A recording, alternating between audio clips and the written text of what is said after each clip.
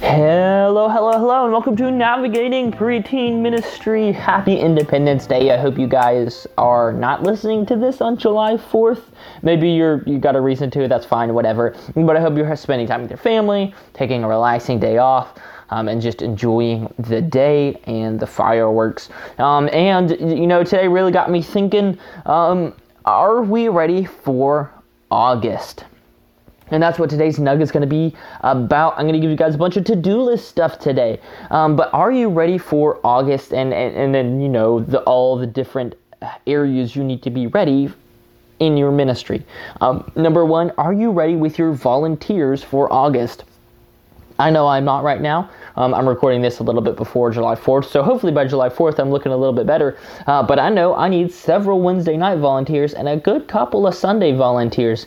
You know that August is really when people begin to return to church, right? They get back into the normalcy of school and the weekend and coming to church on a Sunday, and you're going to start seeing those numbers uptick as people continue their normal routines throughout the year. But are you ready with your volunteers? Are you ready to take kids in without a stressful environment? Are you ready to welcome kids who may have not been back since, the end of the school year in May? Are you ready to take them in with your volunteers? Next, are you ready with your events? I know this from experience that you can dive into August, and the next thing you know, it's like November 28th, and you're like, oh my gosh, we did like one small event, and I don't even have a Christmas event planned, because ministry can just escape you in the hustle bustle of August, and then, September, October, you got Halloween, and then November is all the holidays, and you're doing your own stuff. So are you ready with your events? Have those on the calendar, have those committed. I find for myself that if I can,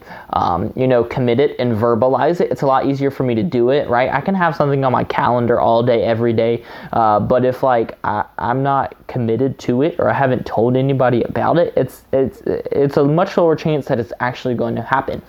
So are you getting those events in place? Do you know what you're doing for Halloween? What about Thanksgiving? Are you doing something cool for that? And don't forget your volunteers either. Are you doing fun things with them to celebrate and enjoy them? December is when we do our volunteer appreciation banquet. So are you going to do something like that for them? Do you have it ready? Take this time, right? I feel like July really slows down unless maybe you got some camps late in the summer. But take some time and really prepare those events. And then last but not least, are you ready for the curriculum and, what your Sundays are going to look like? Are you ready for any changes? Is there anything that you've wanted to switch up in your ministry? Is there something new you want to try? Because August is a great opportunity to do that. Some of you guys may move up and shift your grades near the end of summer or beginning of the school year. We do ours at the end of the school year so the students can have the summer. But maybe you've got new students shifting up. Are you going to add new things? Try something different? Do you have all of that ready? And if you communicated it well with your volunteers, no matter what it is, start looking ahead towards August, because if you do not, it will sneak up on you. And like I said, next thing it'll be November 24th, and it'll be crazy, and things are going to get wild. So I hope you guys are excited about this coming school year. I know I am, and just all the opportunities we get to share God's love with these kids.